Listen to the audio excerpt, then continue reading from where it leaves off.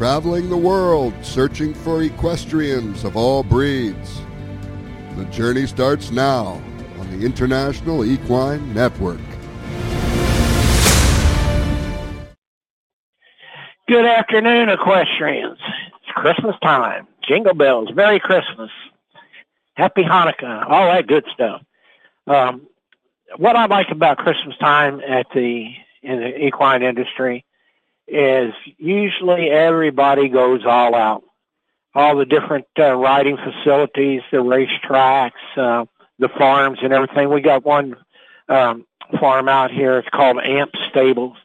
And she's got, I think she's got 12 horses over there, 10 or 12 horses. Every one of them have a Christmas wreath above their stall door, and they have a Christmas stocking outside their stall door. And the kids are all excited, you know, and they're having a little Christmas party, and they're going to do crayons and paintings of their horses. And, you know, it's really exciting this time of year. Everybody's usually happy, and you know, things are going along pretty good, you know, so that's exciting. And that's what we hope that's happening to all of our horse friends out there, that they have a good, happy, safe holiday, you know. And remember, make memories this Christmas. And then that way memories turn into tradition. And that's one thing that I'm really big on in the horse business is tradition. And, you know, we'd like to see all of our horse people out there think about that. You know, say a good Merry Christmas to somebody, or a how-do, or, you know, whatever, you know, you feel appropriate to address them with here at the holiday seasons. And, you know, just make it interesting. And, you know, who knows, you might make some friends out there, you know, but it makes you feel good inside if you try to do good and you know, put together, you know, a good foot somewhere. So on today's program, coming into the studio, I dropped my binder, and everything's all out of order, but we're just going to take them as they go, just like we do every day here in the horse business. Deal with what you got and everything. Colonial Downs, it's a great place to go visit. It's in Virginia, close to Richmond. Colonial Downs is going to race 27 days in 2024 from July 11th to September 7th. And I tell you what, it's a beautiful track there that they have. You know, it's just amazing. They have a little tradition that they do there every year. They got one of the best turf courses in the country. And early in the spring, they go out and they actually set the track and the turf course on fire. And it rejuvenates the ground. It is really good for it. And I mean, it's got one of the best racing services in the country. And a lot of the big trainers are starting to get there because the purse money's getting a little better, you know, there with them. So that's Colonial Downs. It's very close there to Richmond, Virginia. They're going to average in their, you know, in their season. They're going to offer more than $650,000 per day in purses. And that's a lot of money. That's a lot of money when you're talking about 10 race card. They're going to cover every kind of race that you can imagine, from claiming to stake races to handicaps, you name it. They're going to do it. And that's the thing that a lot of the tracks are starting to do now. They're starting to realize the economic impact that they have on their state and their area. You could be in a tri-state area, and, you know, you affect 3 different states. Or you could be like at Richmond, and, you know, just, you know, pretty much Richmond, you know, traffic is there. But, you know, they really have an economic impact on, you know, the area that they're in. And so now when they start offering more money, they get the better horses, they get the better trainers. And, you know, it's really good all the way around. And that's what's really exciting, you know, about the different racetracks. And they do that. And for example, in New York, they're rebuilding Belmont Park. I mean, they just literally went in and just wiped the board clean, and they are starting from scratch. They're adding a lot of things to modernize the facility with all new type of, you know, seating and grandstands, and And infield, they got a couple of new tracks that they're putting in like a Tapeta track, an artificial track. They got their grass course is going to be beautiful. The dirt track is going to be just phenomenal, and then they've got an infield where they can have, like infield people come on Belmont Day, they can go into the infield and they'll have plenty of facilities in there, from concessions to restrooms to, private areas, that you can rent out or lease during the season. And that's one of the things that is going to be good about Belmont. But unfortunately, for 24 and 25, the Belmont Stakes will be run at 1.25 miles at Saratoga. Saratoga is going to host the Belmont meets for the next 2 years, and that's kind of good. It's keeping racing going. It's keeping Belmont going. Everybody will anticipate the opening of the new Belmont Park. That'd be a grand day when they get there. That's going to be really interesting. The New York Racing Association will increase the purse money of the Belmont Stakes from $1.5 million to $2 million. Now, can you imagine that? Can you imagine that? They're increasing stakes money in all these different tracks. And the reason they're doing that is to attract the good horses. And what happens is a lot of times people that are training, they like to get there and they like to train, and they'll move a group of horses in and run the whole meet. And for example, like, let me tell you, I love Saratoga. I couldn't wait for the Belmont Stakes to get over with, because we would literally start shipping horses up in April to Saratoga, and the grooms would fight on who was going up there, the whole 9 yards and everything. And so now these guys are going to be going up there to do the Belmont Stakes. That'll be in June, so they'll be up there early. They'll be at Saratoga early, and they'll just stay there until the meet's over with, and which will be at the end of August and everything. So now the grooms are fighting and, scrapping with each other who's going to go up to do the Saratoga. And that's really a good thing, and now they got a $2 million race, labeled on it.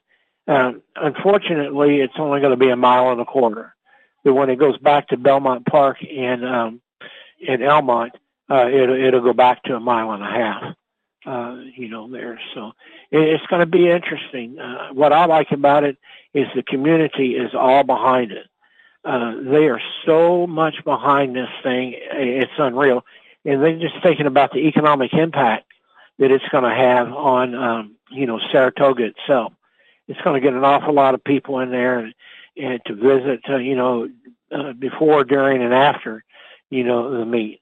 And that's what I like is now you got the state, you got the county, you got the city behind it, you got the Chamber of Commerce, you got all kinds of, things to do there and packages to do. And what they're trying to do is get people into Saratoga for 2 or 3 days, maybe during, before the Belmont and after the Belmont and during the Saratoga meet is going to be really a good thing, to do. That's what I like about it. Just all kinds of things going on. And like I said, I dropped all my papers here, and so we're going to kind of get away from the racetrack talk for a minute. There's a group. It's called the Thoroughbred Owner View. It's by the Kentucky Jockey Club and the Thoroughbred Owners and Breeders Association. And what they're trying to do is they're trying to educate people about the horse business. Not only new people, but they're trying to, get the people that are there up to speed, modernize them. I remember on the racetrack, it was the funniest thing when cell phones first started coming out. You always, if you needed to talk to somebody, you have to go into your office and you'd have to call them and, from your office, or you'd have to call them from your, from the farm or your hotel or, wherever you were at. And what was funny is we all laughed at a lot of the big trainers and owners, they had telephones in their cars. And it was funny to, see stuff like that, back in the day. And I remember when AT&T came out with their cell phone package, they came to the track and they selected a few of the trainers that were really big in the game. And they'd give them this big old cell phone, heavy thing. And they'd have it, and they'd be, in the paddock area or at the barn talking on it and everything. And then, of course, the cell phones got smaller and more economical, and it was really interesting to see. But it's things like that times do change, and that's what I liked about the Thoroughbred Owner View by the Jockey Club and the Thoroughbred Owner and Breeders Association. They've kind of put together some programs that you can get on video or go to their website and get. And some of the things that they talk about, they go into deep discussions about like accounting and tax consideration for the owners. They do that. They've got a number that you can call, and you can get all kinds of, help from people that have actually experienced these things, and how they do it. It slides from the accounting and tax panel down to any and everything, that you might need, whether it's legal, advice on, how to file your taxes. It's really good. Then they have handicapping for owners. And what I like about the handicapping program is they start teaching the owners how to handicap, what to look for. Why is that horse running in this race? Why is he winning? Why is he losing? Is he running over his head? And winning a lot of races against less experienced horses, or is he just good? And that's what I like about when they start looking at things like that, like the handicapping aspect of it. And what it does is it teaches the owner, it educates the owner to learn about bloodlines, trainers, workouts. You name it, it all goes through it. And it's done by professionals and people that have been there and done that. And that's one of the most important things I think that an owner can do, because a lot of time if you see an owner at the racetrack, and I get the biggest kick out of it. Every racetrack has what they call a condition book. And like say, for example, if you're at Keeneland in the spring, well, you walk around and the owners will put the condition in the back pocket, and where the word you see Keeneland condition book on it, and they walk around with that for a while. And then when the meet's almost over at Keeneland, you'll see them have a Churchill Downs condition book in that pocket. And they're walking around, everybody looking at them and seeing, what they got, and see that condition book, said, oh, he must be an owner or a trainer, that type of thing. Or if they're going to Oaklawn, for the summer, they'll have an Oaklawn condition book. And the trainers will walk around and they'll see each other, and they go, hey, Charlie, he said, you got an Oaklawn book and I could look at real quick, and it's all animated, and what I like about it, it's part of the game. It's you're out there, and it's kind of like your swagger when you're out there, that identifies you as who you are. But it's a good thing because it's sharing of information. That's how you build a better stable and better, training program. One of the things that they have in here that's excellent, and I've been through it, is developing a business plan for your horse business. What trainer to get, what horses to buy. Do you buy it to sales or do you buy it privately?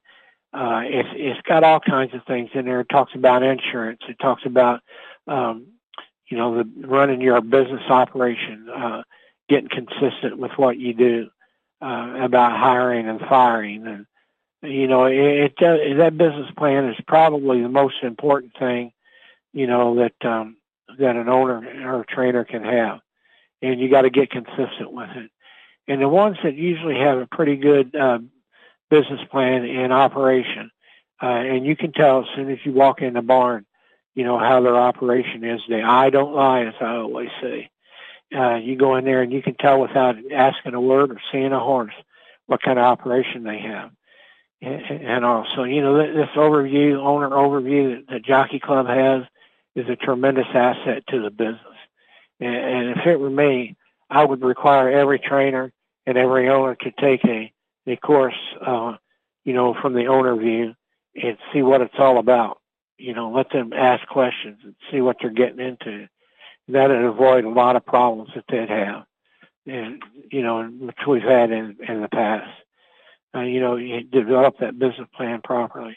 And then one of the things that's kind of interesting that I see in here is the buying at public auctions. That's a real good education right there. It's really good.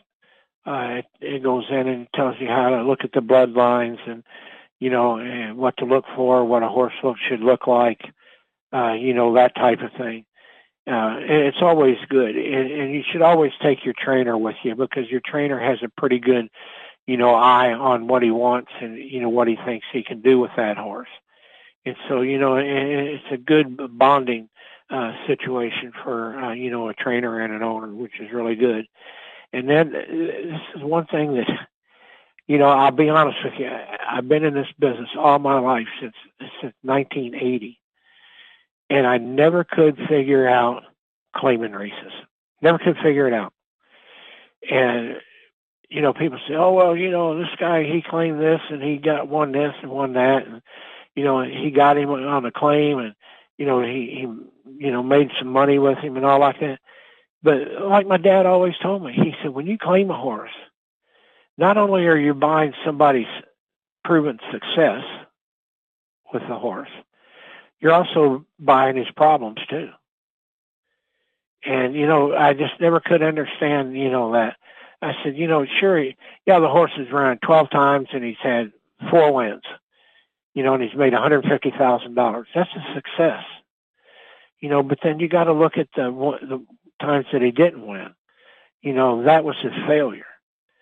And, when you claim a horse, you got to remember that, that somebody's getting rid of him for a reason.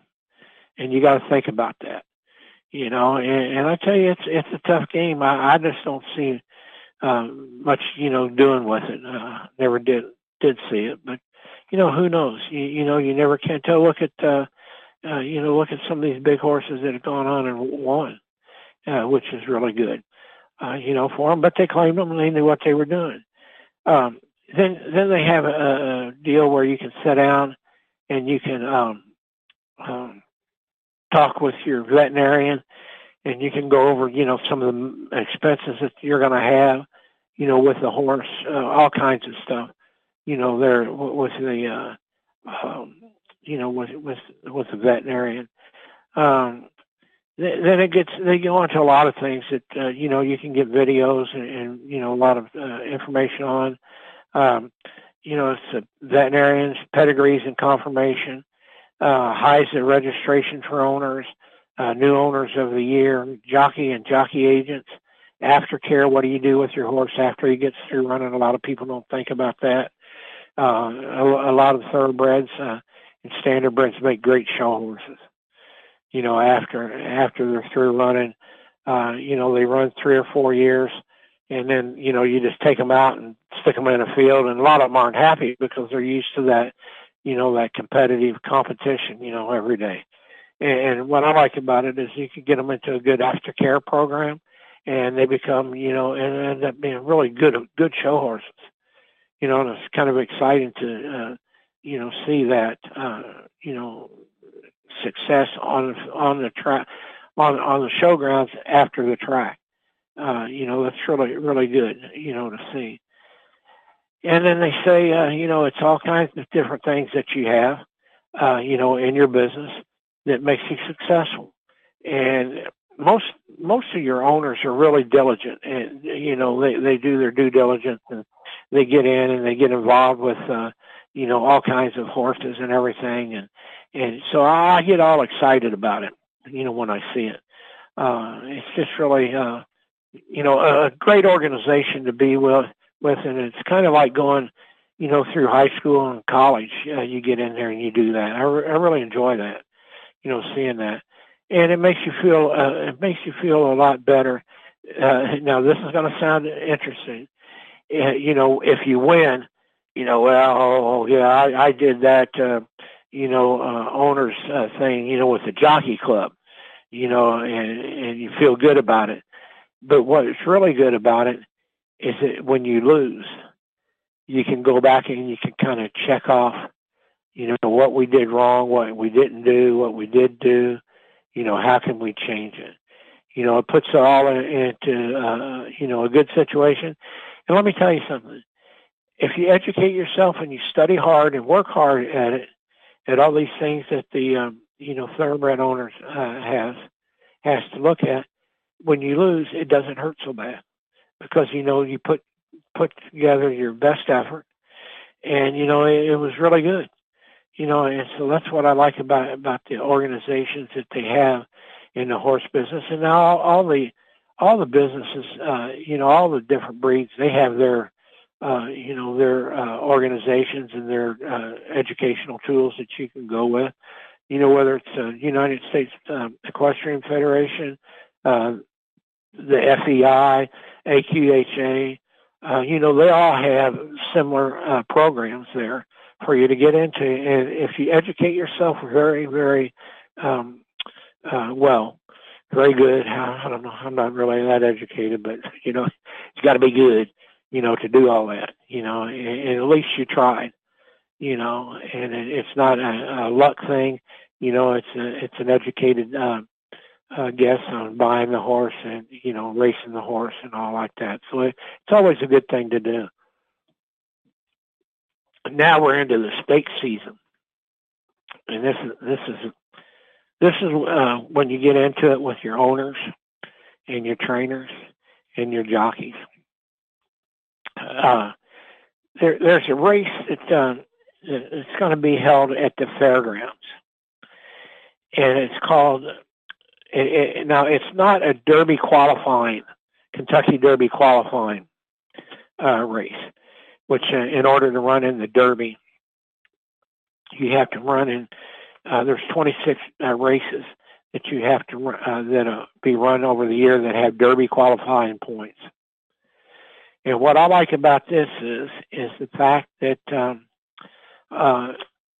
it takes a lot of planning, and it's something that you can sit down and do, a year in advance. You can do a theoretical plan for a horse. Say, okay, you got a 2-year-old, and so you put down when do you start breaking him and when do you start training him, getting him ready for the races. And so you go through all that. You get your farm where you're going to break the horse at, where he's going to first start his schooling at. And so you sit down and with that farm manager and that farm trainer and say, this is what I want to do with this horse. And everybody says, I want to run the Kentucky Derby or the Kentucky Oaks. That's their first thing that they do. So the trainer at the farm and the farm manager, they sit down and they discuss with you, the process. Okay, we're going to start this horse in training on December 1st, we'll say. And so you start getting the horse ready. Some people try earlier. Some people, usually December 1st, you got to have them going and everything. So they take them at the farm. They teach them how to gallop. They teach them how to do all the things that you need to do on the track. They school them in the gate. They teach them, get them gate ready for when they go to the track. They do that. They work them. Usually, that's when they first start getting their consistent work ethics. A lot of people like say, okay, well, if we're going to run in the Derby, the last work that the horse will get will be like say the Tuesday before the Derby. But most likely, all the people that start doing this, they work their horses on Saturday, because that's usually their days that they're going to race all through the how they get there to the Derby. They get them used to running on Saturdays and to a regular routine. just like, because you're going to run a Derby on Saturday, might as well work them on Saturday. Might as well race them on Saturday. If you're going to run the Arkansas Derby, you're going to Louisiana Derby, Santa Anita Derby, all on Saturdays. So you get them into that routine. And so once they start getting in the routine, you start fine-tuning them. You know when to push them a little harder, when to back off of them. You see how they do, with everything. Then you get to a point where they get their first works on the track, usually 3 furlongs, and with competition. Most people start out their first works with just by themselves, and they'll do, they go down, do 3/8 of a mile by themselves, and we'll see how they do. If they falter any, if they seem like they want to go a little further with the with the work, it tells you a lot what kind of horse you have, their attitude and their motion, and how they deal with it. And then once they do get those first few works in, you see how they come back out the next day of the work, if they did good, if they were sore, just take a good evaluation of them. And then you start moving them up. And then after you've done that 4 or 5 times, you get in there and you start working them with other horses.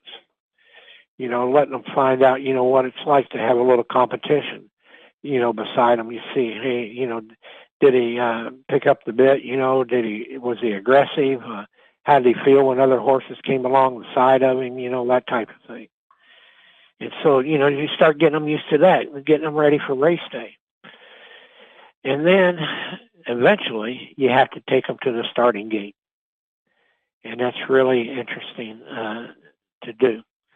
Now, I know a real good trainer, probably the best schooler that I know of young horses in Ocala. And what they do is they have sheets of plywood, 4 by 8 sheets of plywood that are put up, and they paint them black. And they're kind of wide. And they walk the horses through them every day. When they go to the track, they go through the boards, and when they come back to the barn, they go through. So that getting them used to being with other horses, and kind of like the feeling of a gate, but the gate's much tighter. And then after you do that for a while, the next thing that you do, you go in and you put them in an actual gate, and with other horses, two other horses. And you put, sometimes you put them in a 1, 2, 3. The next time you might go 2, 3, 1, and then the next time you might go 3, 1, 2, and do it that way. So you get them used to having horses on both sides of them. And so that's one of the things that that the owner has to plan out, and it takes months and months of planning in advance, to get all the logistics of everything done. And that's what's really tough with them. So once you get that, you get them to the farm, and then eventually the farm trainer and the farm manager will say, okay, Mr. Owner, your horse is ready to go to the track. Who are you sending him to? And then he'll say like Todd Pletcher, Shug McGahee, Dale Romans, that type of thing.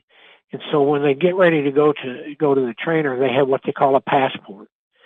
And the passport from day one, from the day that they hit the ground, you create it's like a diary. But we call it a passport. And everything that's done to that horse when he gets his first shoes, when he gets trimmed, when he gets all his vaccinations, everything that goes on him, the feed that he's on, the training schedule, the location, when he gets body clipped, you put all that information in there, because that's a guide to how you're gonna understand your horse, why he does what he does, because this is where he came from. And so that's always interesting. You got that passport ready to go, and then it's carried on when he goes from the farm to the trainer. And the trainer, he starts his work in it. How far did he gallop today? Who galloped him? how did he do? Did he have any problems? Was he noticing a lot of horses around him?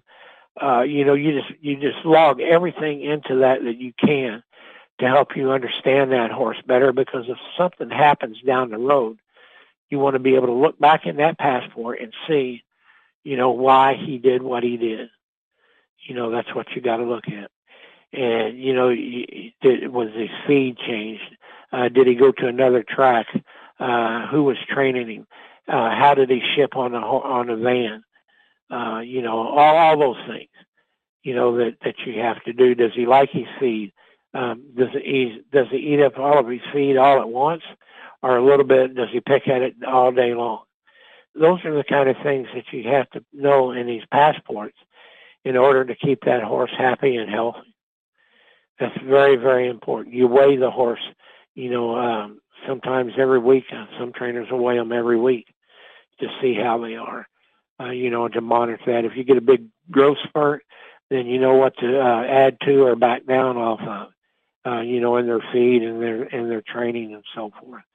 Because if you got a horse that's growing real quick, you got to be careful on your training, because, you don't want to overextend him, because his body, is trying to catch up with the growth. So, that's all in your passport. And then once you start working them, then you can start telling how good they are. You start knowing, about how many more works is he going to need before he gets his first race. Is he fit enough to go? That's all the things that a trainer has to go over with. And then he tells the owner, he says, hey, look, he says, I think that we're in pretty good shape here. And, the horse should be able to run. And, we need to get him involved in a nice race. We just want to see what happens, with him. And like I said before, there's a lot of races for 2-year-olds that from anywhere from 5.5 furlongs to 6 furlongs, 7 furlongs, and up to a mile and 16. But, you don't want to throw them into a mile and 16th right off the bat. You want to kind of school them and educate them. And usually it's a shorter race.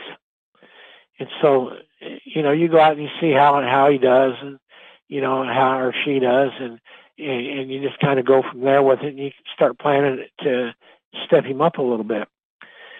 And the Kentucky Derby, and the show that we have called How They Get There, it's about how they get to the Derby. And so the Kentucky Derby people started thinking, well, we want to have a good quality product in the Kentucky Derby. We just don't want to take the top 20 horses that earn the most, because there's a lot of horses that earn a lot of money early, but they are not stakes quality, type horses. And so Churchill's arranged to have 26 races, qualifying races that you have to run in and earn points. And you get anywhere from 10 down to 5. And so what you do is, as long as you got enough points, you get in the Kentucky Derby, but you still got to be bringing a horse along and making sure that every time he runs, he gets a little better and he runs against a little stiffer competition. Now, a lot of people aren't ready to run the big races yet. And every racetrack, and we're talking about the fairgrounds right now, every racetrack has pre-qualifying races for their main event, we'll say. It's a mini How They Get There. I like to say the fairgrounds for the Louisiana Derby. Now, the racing secretary will write races to help you get along. And this one's for Louisiana Champions Day. It's for Louisiana colts and geldings that were bred in Louisiana. The purse for this race is, I tell you what, it's good money. It's $100,000 going 6 furlongs. And, these are for state breds. And so this really, tells you, hey, maybe I got a good horse here. We're going to see what happens. And they enter him into it, and then they go from there. And what I like about it is they get good schooling, good money. And this is a race that's on December 9th, tomorrow, on Louisiana Champions Day. It's a juvenile stakes. It's going 6 furlongs, and we have a 9-horse field. He's got a 9-horse field. That's pretty good. So once they run this race tomorrow, and the trainers and owners look at it, if you went out and if you had a good showing and ran real good, then you can start thinking about the Louisiana Derby coming up. What do we have to do to get him into the Louisiana Derby? Now, like I said, every track has a series of races that leads up to their big race. Like in Arkansas, they got 2 or 3 the Southwest Stakes that lead up to it.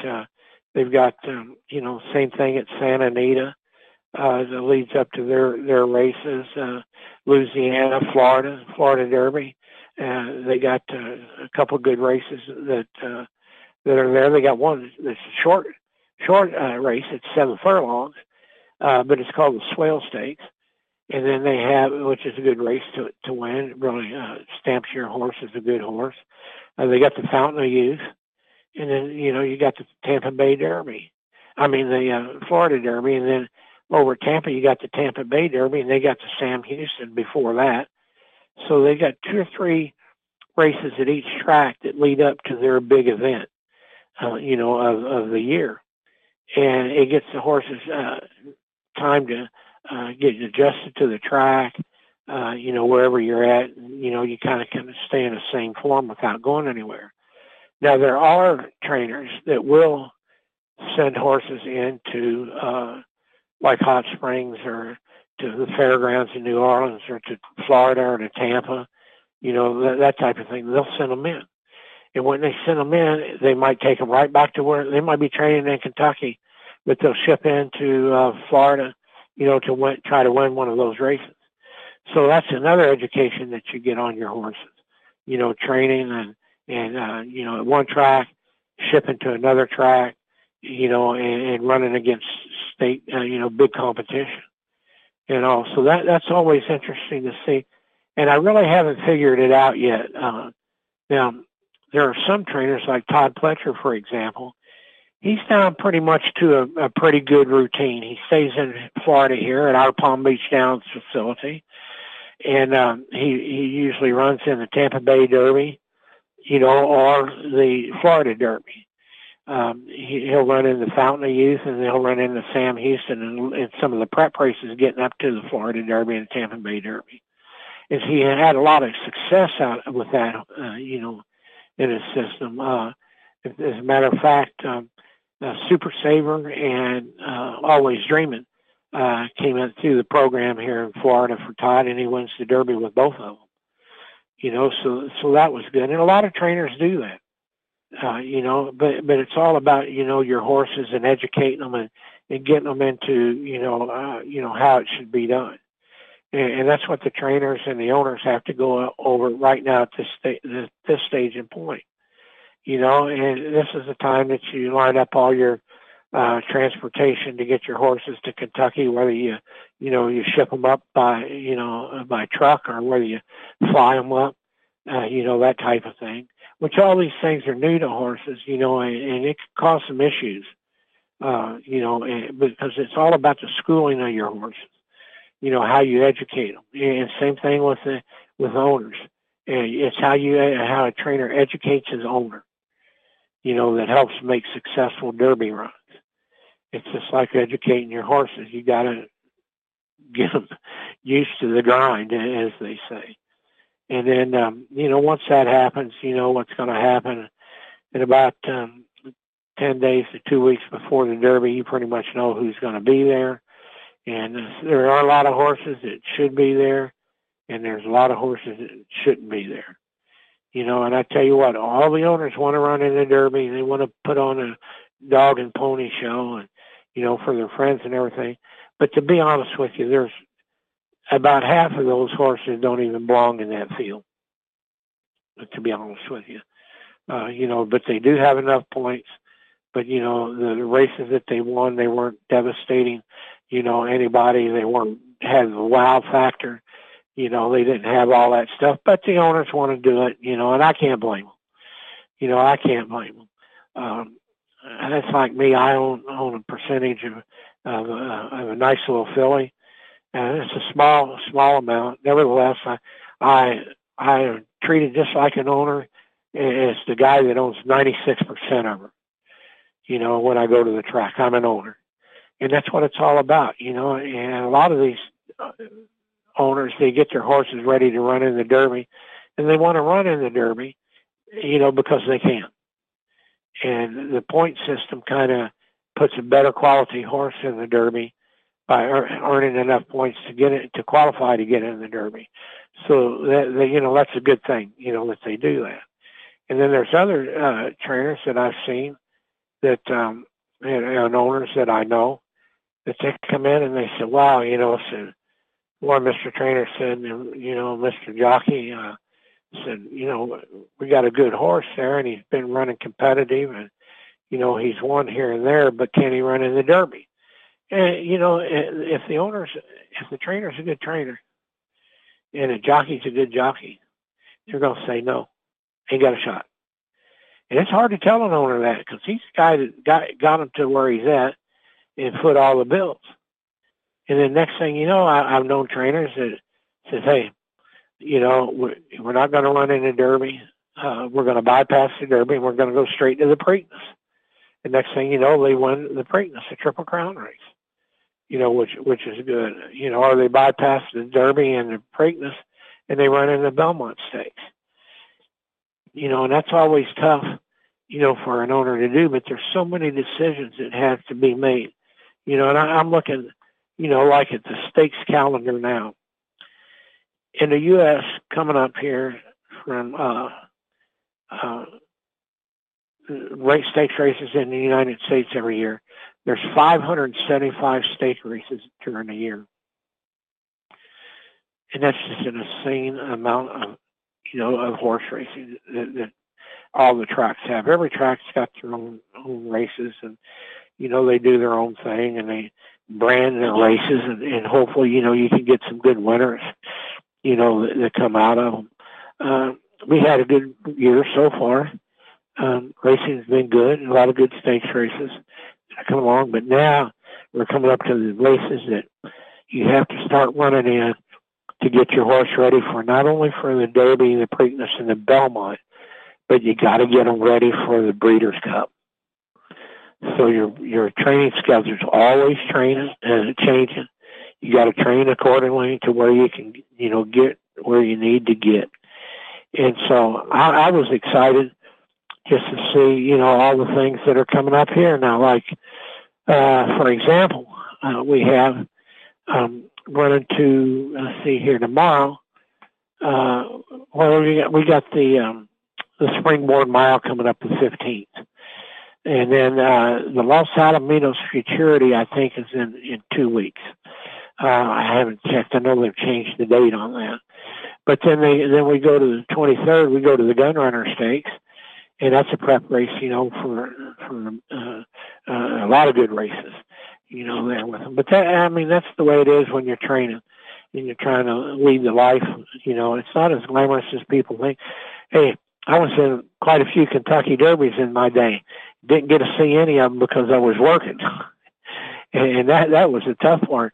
You get to see the crowd when you lead them over, and you get to see the crowd when you lead them back. And other than that, you don't see anything. You don't see any of the festivities. You don't see nothing. You just hear about it. But that's all part of the game. It's all part of the game, so you got to plan out your schedule. And then, again, for the owners said, if I want to get a horse to go to the Derby, how do I get them there? Well, he's got to make a decision. Do I buy one or do I breed one? And most of the owners breed, will buy horses. Not a lot of real big breeders anymore. I mean, there are, but they're mostly commercial breeders. But like the owner and the trainer, they'll go to the sales and they'll see what they have there. For like example, the 2024 sales date for OBS in Ocala. They got the winter mixed sale, horses of racing age, January 23rd and 24th. Horses under tack will be January 22nd at Monday, and that's at 9 a.m. Then we have the March sale of 2-year-olds in training. And see, that's really pretty quick. You got 3 months into the year, and you got 2-year-olds that are coming up that you could start looking for that outstanding Derby winner. You know, what does he do at that sales? You know, how does he look? Is he big? Is he strong? So, you know, that's what the owner and trainer need to sit down and take a look at. Then that's March the 12th and the 14th. That they have under tack. It's March 6th and 9th. It's a Wednesday and a Saturday at 8 a.m. That they have. The spring sale of 2-year-olds in training at OBS is April 16th through the 19th. Under tax sale is April 7th through the 13th. And that's a good sale right there. But man, let me tell you something. You literally can go to these sales, and in 30 days, you got a runner. If you can find a race for him somewhere, you can run him. You know, he's ready to go.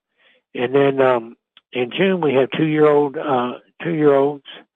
Horses of racing age, January 11th and 13th, 2024. Under tack is, June 11th and 13th. Under tack sale is June 3rd through the 8th to see them under tack. And you can literally buy a horse in there and take him to the track and run him next day. I mean, they're literally ready to go. And then the whole process starts over again with the October yearling sales, October 8th and 9th, and that's at OBS. So, you know, you can pretty much a one-stop shop right there at OBS. You know, you can get in there and find your horse ready to run right away, you know, see what happens. And then down in Texas, we have the 2-year-olds in training sales set for April the 3rd. This is going to be a real nice sale. I tell you, you can find some bargains in there because them Texas horses are tough. And I'll tell you one thing for sure. You don't ever have to worry about the heat with these horses because they're used to that heat and they can take the heat anywhere, anytime. And a lot of horses that you buy out of there, you want to see a good hot day up at Saratoga or Churchill, you know, somewhere along in there. But that's the Texas 2-year-old in training sale. Get them ready to go. All you got to do is ship them to the track and run them. And then one of the things that, you know, we're always talking about how you got to keep the business going. You got to do things for the people that are around you.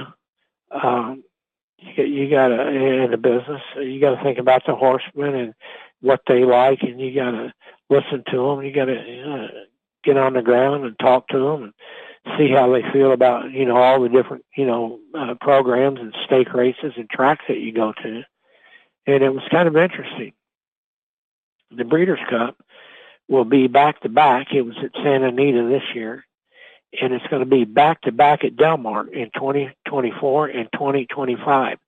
The Breeders' Cup will be at Del Mar. And that's really unusual, you know, to see things like that happen. And the reason that they do that is that Del Mar is a fantastic facility.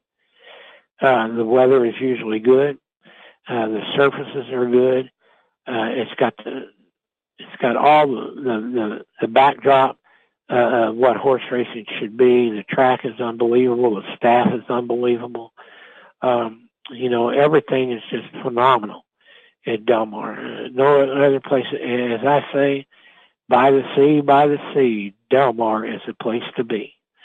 And I'm telling you, there is good racing out there. So now that the horsemen know that the Breeders' Cup is going to be at Del Mar 2 years in a row, it gives a lot of the East Coast trainers, they start thinking, hey, you know, maybe we should get out there for a race sometime during the year, you know, to see how our horse likes the track.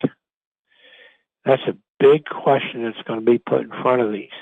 Because you got to remember now, these doggone trainers in California, you got Baffert, Mandel, you got Miller, you got a lot of good trainers out there.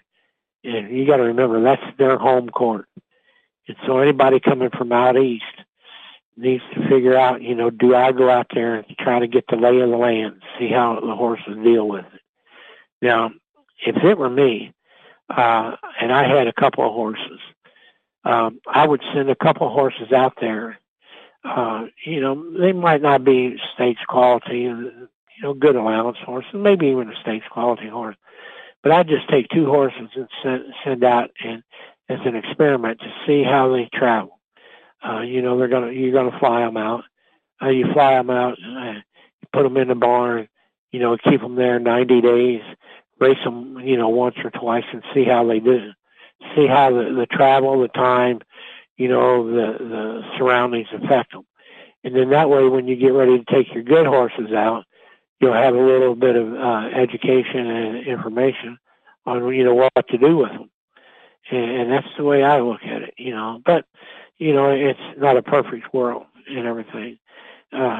You just show up for the Breeders' Cup no matter where you're at.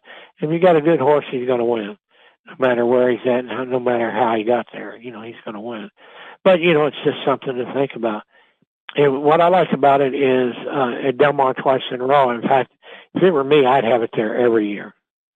That would be my deal. I'd have it there every year because they're really good at what they do. Now, all the tracks they have at the Breeders' Cup are good, but it would be just kind of nice, that you could put in, in the back of your mind, we're going to think about Del Mar 2 years in a row. How are we going to do it? What kind of crew are we going to have? To take out there. There's a lot of logistics to it. When you get out there, you got to go out there and make get with your feed dealers. And if you're on hallway feed, and I'm always talking about, you don't have to worry about it because the hallway feed you're feeding on the East Coast will be the same out on the West Coast because they service the West Coast tracks. And so you got to think about things like that. A lot of the hay that you get there for Del Mar in California is the hay that you get out of Washington. That's what most of the guys, trainers here feed is hay from Washington. So that makes a big difference. So, but it's just things like that you're supposed to do, and it's just interesting to see what happens with them. So, now we've pretty much run through like everything there. I like the fact, like I said, Del Mar 2 years in a row. I like that. Everybody else was liking it. Some people don't want to admit it, but deep down they are, because, you're sitting home and you got the wife or girlfriend at home and you got the keys and, we're going to be able to get to go to, to California 2 years in a row. Next thing you know, they're buying surfboards and you're out there for a month before the Breeders' Cup, really having a good time. So that's what's really good. And they're doing a lot of repairs to Del Mar. They're going to be over the next 2 or 3 years. They're going to be fixing the track up, doing a lot of things. Sprucing it up, as my grandmother would say. That will be good. And also, you look at that, and then to follow suit, Gulfstream, like Belmont and Del Mar, and Churchill, the Gulfstream's got a new turf course, and it's been well received by the horsemen. It's been unused since it was renovated in May, and so they've been working on that, and so now they're getting out on it and seeing what it's like, and the new turf course at Gulfstream Park has received rave reviews from jockeys, Edgar Zayas and others. Saffy Joseph Jr., trainer, he said the horse is really doing, the track's really good. So now all of a sudden, they're starting to really, get into it. Getting the tracks the way they should be for, the trainers and the owners and the fans. And once you start taking all those into consideration, you're pretty good, in pretty good shape. And, as we talked to you about a lot of things on here, I just ramble on a lot of times, about different things and all, but the American Animal Equine Practitioners, AAEP, seeks proposals for wearable biometric sensors. So we've had a lot of horses go down over the last few years, in the big races and just in general. So now what they're doing is they're wanting to they're looking for a company to help develop a wearable electronic sensor that will monitor like the blood pressure and monitor heart rate and everything that's done with the horse. And so now they're starting to get the right idea. It's all about the horse and safety, and if they can get approval to get electronic things to work on the horse, it would be good for them to do. Now I know that we've used heart monitors on the horses before, and that's worked really good. And we've also worked with breathing apparatuses that record their breathing, and that works good. So it's all about the horse. It's all about the horse, treating the horse right, making sure that they get that done. So that'll be interesting to see how that comes up. We'll keep you updated on that. Racing Commission approves Turf Paradise racing days. They're going to have 57 live dates at Turf Paradise from January 29th to May 4th, which will be good for them. Closing day will be Derby Day this year. So they get all that big money in there to be wagered on. And they'll have a good stage program there too, during their meet there. I tell you, every time you turn around and say, oh, well, we're going to close up. But let me tell you, when it comes down to closing them doors, they don't do it. They find a way to do it, and they find out that they got to help the patrons, the guests. You got to educate them. And one of the things that I'm starting now, and we're going to give away, it's called Horse Knowledge, Horse Sense. And I don't know what I'm going to call it yet, but I think it's going to be like Horse Sense, something like that. And what it is we're going to have somebody call in, and we're going to ask them if they know what a certain item is, in the horses. Like what's a bit, what's a lead line or a shank. There's be a lot of things that we're going to do with that. And I'll give away a Kentucky Derby glass, a 2024 Kentucky Derby glass, to the people that can answer that question right. And with all the listeners and viewers and people that know about me, I don't have to worry about buying a lot of glasses. The 2 glasses that I've already bought for 2024 will still be on my trophy case here against all my win pictures and everything. I said, so that's a good thing. People said, well, you don't get many people that listen to you. And I said, well, that's good and bad. So the good thing is I don't have any critics out there. But the bad thing is I got nobody to praise me. So however I feel I did good. If I did bad, that type of thing. And then the other thing is nobody can talk bad about me. I said, that's good. I said, I'm winning all the way around in this deal. So the worst thing that can happen to me, I get 1,000 listeners and have them ringing my phone off the hook. Oh, you don't know what you're talking about. You know what you did. You said this wrong. You said that. And so that's the good thing about it, But nevertheless, I'm having fun at what I do. It's like playing golf. It costs a lot of money to play golf, but to do a podcast, it don't cost you that much. And so that's what I like, about what I'm doing. But our update on how they get there, the horses that we're following, Fierceness, he's leading the group of horses, 2-year-olds, well, soon to be 3-year-olds here next month. He's got 30 points, and he's got $1,045,000 in the bank. He's trained by Todd Pletcher, owned by Repo Stable. And then they've got another one in here that just all of a sudden that jumped up. And he's earned $54,000, owned by Repo Stable, trained by Todd Pletcher. But the thing of it is, he says, be you. That's who it is. And he's a nice horse. He's really a nice horse. But that's how the rankings, have come out so far.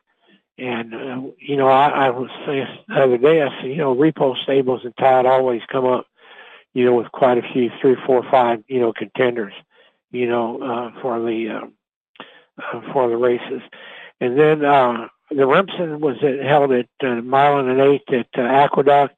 It's $250,000, and Dornich won the race. Nice horse. He was in the mud. He did good, so he's a horse to be watching out for. And then we got the Springboard Mile coming up next December 15th. It's a 300,000 added going a mile at Remington Park. And that race I like to watch because it's a true test of who your horse is and how your horse is. It's not going a sprint. It's not going a distance, a mile, and we'll see where that horse goes from there. And that's the Springboard Mile, December 15th. And then the 16th of December, we have the Los Alamitos Futurity. It's a 200,000 added a mile on the 16th for 2-year-olds there. So that'll be interesting to see. And then we end up the year with the Gun Runner from the Fairgrounds, a mile on the 16th, 100,000 added, and you do get Derby points for all those races that we just talked about. So that's it for today, folks. I bored all my listeners. Hey, I even got a complaint about my show, and that was from me. And that's the only complaint I got because I've been the only listener. Hey, I'm the listener and the talker. Hey, that's pretty good. What would you call that? Multitasking. There you go. But guys, have a good weekend. Do something with the horses and the family out. Get out and see the horses and everything. Have a good holiday. Make memories. And then we'll talk with you hopefully next week.